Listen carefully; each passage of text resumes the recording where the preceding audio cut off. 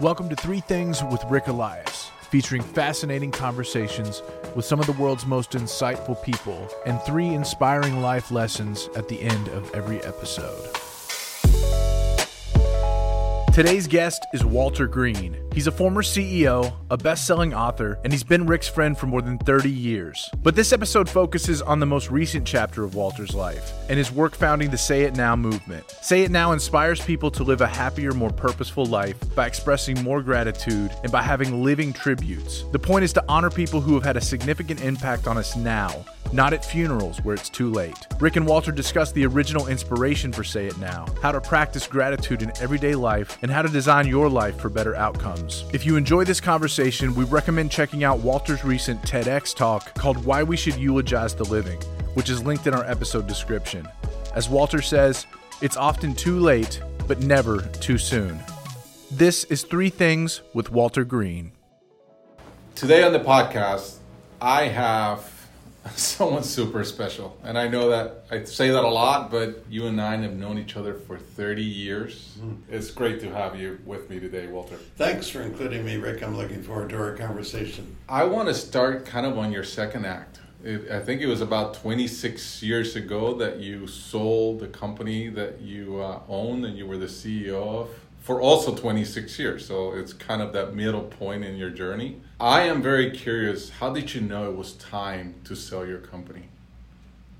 Yeah, so the 27 year cycle, it took me 27 years to actually join this company when it was a startup company. So those 27 years I learned a lot, and there was a lot of life there. But I had that indelible impression that was caused by my father dying when I was 17 and he was 53. And his brother died. My uncle died at 53. And I thought, what if my life is not that long? I have been taking care of myself for many, many years. But I know life is short and unpredictable. And I wanted it to have something other than a business career. So when I was 58, that's when I sold the company. And I was more than ready at that time. Interesting how, you and I were just having lunch and talking about how our life's challenges end up being gifts if we show to or decide to look at them that way. And for you, losing your father and your uncle gave you a clarity as well that you wanted to live with some level of urgency. I never heard you say that. Yeah, so I would say, in all candor, it was my mother who really wanted children. So I didn't have a really close relationship with my dad, but I learned an enormous amount from his death. He had a heart attack when I was 11. He was 47. So the yellow flag was raised when I was young, and so I grew up fast. I had jobs selling shoes when I was a teenager. So that was a great gift. It was a painful gift for my father, but I really think one of the reasons that I had early leadership positions was that I really was more mature than my contemporaries. I never asked myself what I am going to do. I know that's what most people do. What are you going to do? I never think about the activity. I always think about if I'm now 58 and I'm living in Southern California. If these next 5 years were really ideal 5 years, how would I know it? What would be happening in my life for me to look back and say, those are really brilliant things that happen in order for me to be there? Once I get the framework of what I want, and it's not just what I want in philanthropy or in health or in finances or relationships, it's really all of the central parts of my life. And I describe indicators of how I would know they were achieving what I want. And then after I got that framework, which is something I've been doing probably for 40 years, I then look for circumstances that could get me to those outcomes. So it completely takes me out of the doing mode.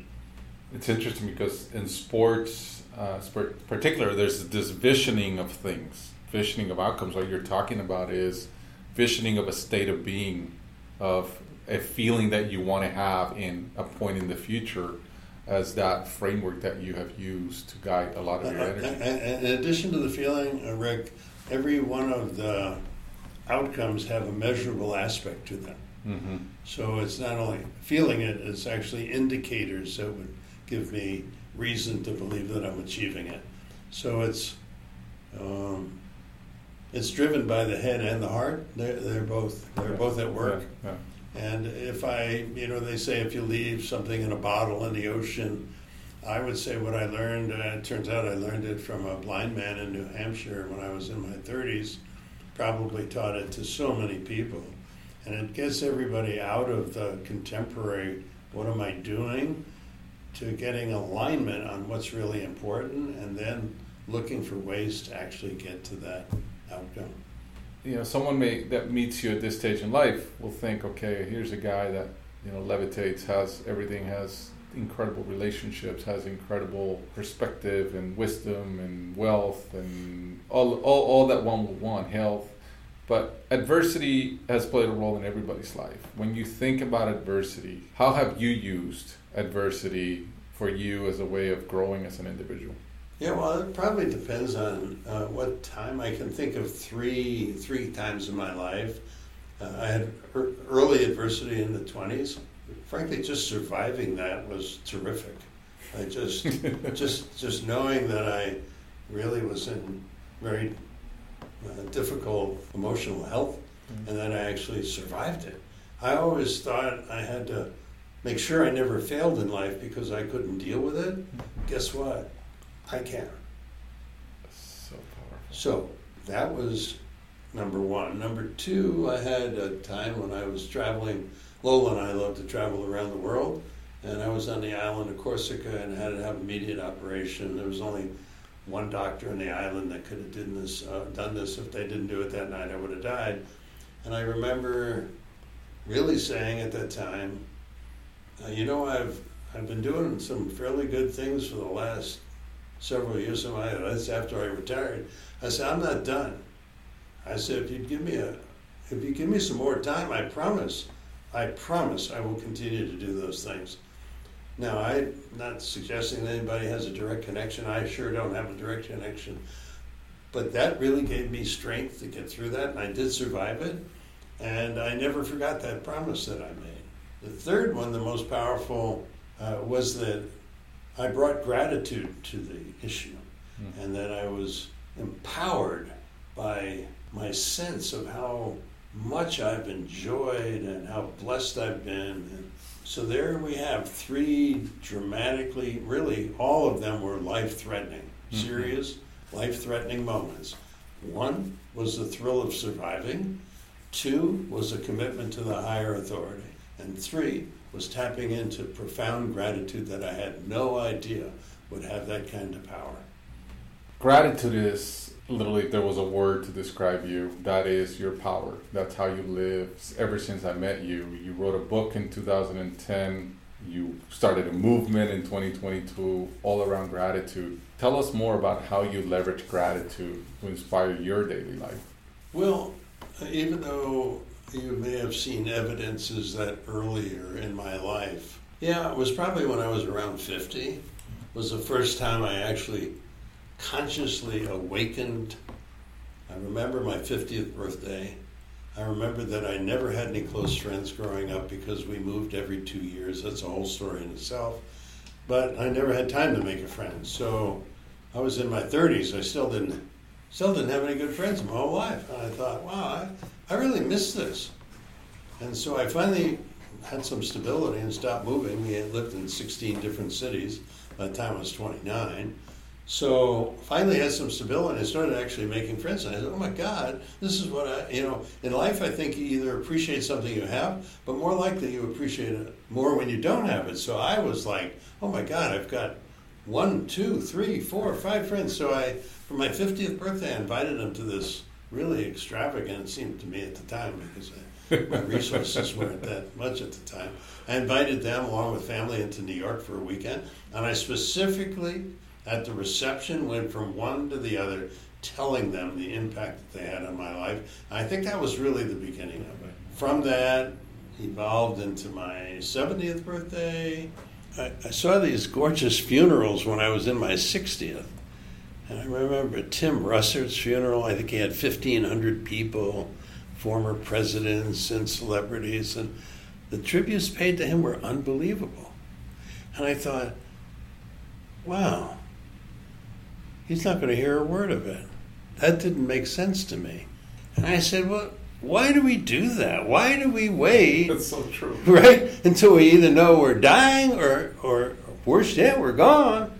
So I decided that I would not want that to be how I look back on my life. And decided I would go and visit with each of the people and literally tell them what I would have told them if I ever had to show up at their funerals. Well, it turned out to be 44 people. It took a year to do it. Created some mementos. But that elevated my power of this conscious appreciation of gratitude. A good friend of mine said to me, Walter, listen, I wonder if you'd really have a nice party for me when I go. I said to him, I said, Denny, don't you want to be at the party? And he said, Walter, that's not how it works. I said, well, Denny, how it works makes no sense. Give me the list of the people you would invite at your celebration of life. We're going to have a 75th birthday party. If you do that, I'll do your celebration of life. He said, okay, we got a deal. We had a fantastic time. People paid tribute to him. He loved it. Everybody got to say what they wanted to say. Having been a part of these, they're incredibly powerful. Walter, you're such an amazing person, and you and I tend to speak every December at a minimum. Like, we always set up a call for the end of the year, and I took copious notes, and I went back in preparation for this, and I was amazed at how much of your philosophy really affected my philosophy. But I'm curious, as you have dealt in this second kind of stage of life, what are some of the habits that have really helped you live such a fulfilled second chapter in your life? I would say is that I'm really very intentional. That has been such a rewarding habit. It was not a new habit when I sold my company. So by being intentional, I have magnified the number of things that I do. Mm-hmm. And more importantly, I do very few things that aren't aligned with those outcomes that I described. I've never been the smartest person in the room. Never in any group. Not the fifth grade, not college, not in business, not later in life. I don't read very well. I have some shortcomings, which I developed some compensating qualities. But the capacity to be aligned in your life is so empowering. First of all, I can't think about looking back about things I didn't do because I did all the things that were aligned. And so being intentional, I gets back to this being clear about the outcome. And to me, it's been the most important habit to accomplish the things that are most important in my life. What are you most curious about right now? First of all, the idea that I'm alive at 84, I remember when I was in a personal development program in this Young Presidents Organization, and the instructor said, close your eyes, now visualize yourself 75. Think about what's going on. What did you visualize? It was black. And tears started coming from my eyes. Really? And so afterwards, I was so upset by the experience, I went up to her. I said, listen, I don't know what's going on. She says, well, did you ever have anything that would influence that you don't think you're going to be here? And of course, it goes back to the earlier story about my dad. So it was black. So now I'm 84. I still work out, still have great friends, still travel, still engage. Now trying to start a movement, a global movement that's now in 67 countries around the world. So what excites me is the possibilities that an 84-year-old guy might be able to ignite a global movement at this stage of his life. That really excites me. Is this it? Or there may be another act in here? Well, this is a big act because it is. This is big. This is potentially. Is there an encore maybe? An encore to this? Yeah. Well, I'm writing another book. So there it is. Right? I love it. I'm writing a book. I just released a song to support the movement. Yeah. Right. I recently completed a TED Talk. So I'm doing a number of things because really it sounds pretty egotistical, but can you imagine the idea that millions of people will have connected with people who have been important in their lives, have let them know, have got the joy of expressing it, and everybody around them will hear about the conversations. And I will eliminate the regrets that those people have for things they wish they had said. Amazing. That, to me, is something not only will continue for the rest of my life, but I hope will continue after I'm no longer here. I'm pretty sure it will. What an incredible legacy.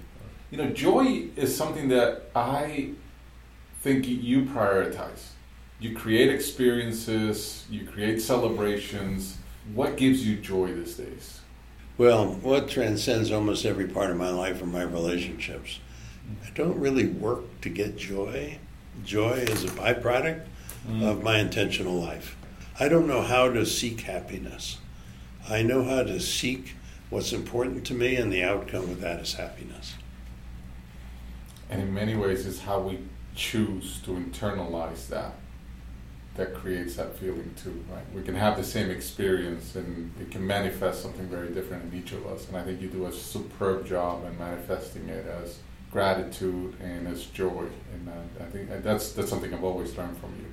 So no matter what, it comes back to relationships and joy.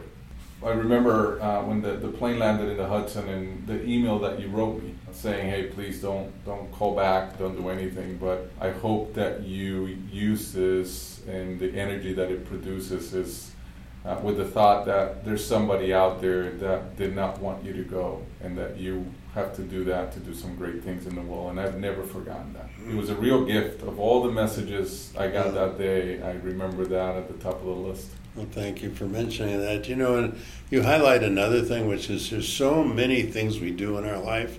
We have absolutely no idea of the benefit they have for the other person. Mm-hmm. And that's why I keep saying, wake up, let that person know, I remember what you said.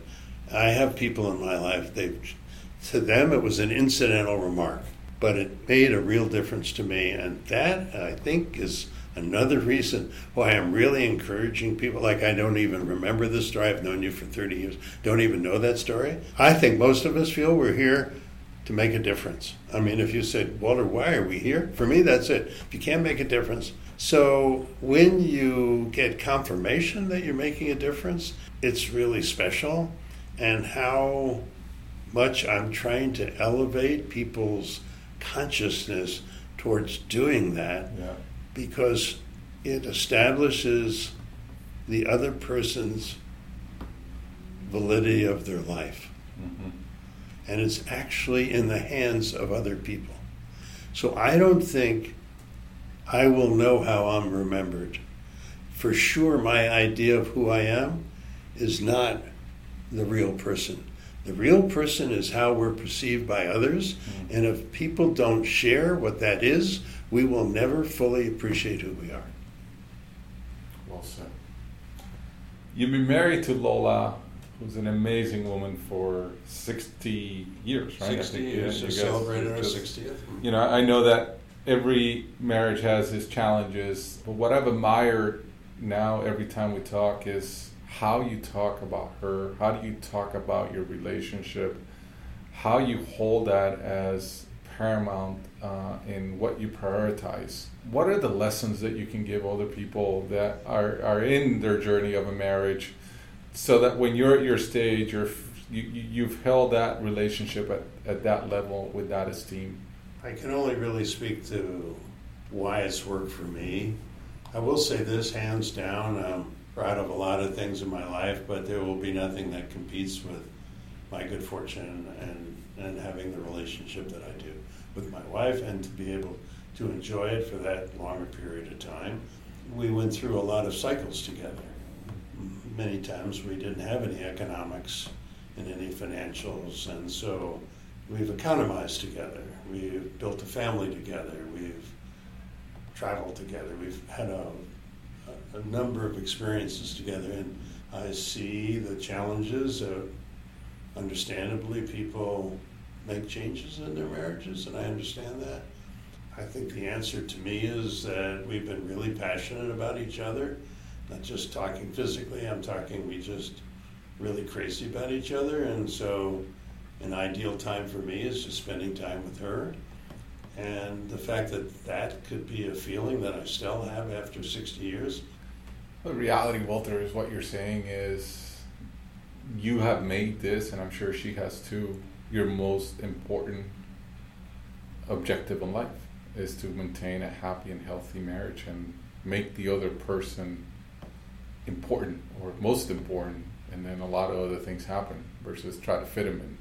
I can tell you that I get asked a lot of questions a lot of times, who are your mentors? And I really don't feel like I've ever had a mentor. I view my journey as a mosaic of many, many people that I have the benefit and ability to learn from, but I can't think of anybody in my mosaic that has more pieces than you. Wow. And reflecting on all those emails and all those conversations, and like I told you, it's 170 emails back and forth. I was reading them for this, and I had to stop. One, because it made me realize that I could never prepare because there was too much material, but it also made me realize how important you've been to me and how your example on, one, how to always evolve and keep growing, but more importantly, how to do something for others as a way of paying it forward. It's been remarkable. I'm pretty sure that my life will be very different if I had not been influenced by you. So, Walter, I love you dearly. I love you, Rick, and thanks so much for taking the time. Thank you. We started this podcast because I would find myself in amazing conversations with friends, hoping I could share those conversations with others. Walter was very much at the top of that list. Here are 3 things that I took away from our discussion today, but have always been true in my conversations with Walter. Number 1 is Walter's practice of visualizing his life at some point in the future and being very clear about what it will take for that life to manifest itself. Number 2 is the immense power of gratitude. Those who receive it feel validated, and those who give it experience love in its purest of forms. And number 3 is that making a difference for others is the sure way to live a life of purpose and joy.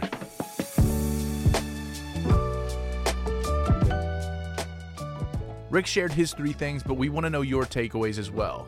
Find @Rick Elias on social media and let us know your thoughts on this conversation. And be sure to check out additional content, videos, and more at our blog, 3things.redventures.com. Thanks for listening.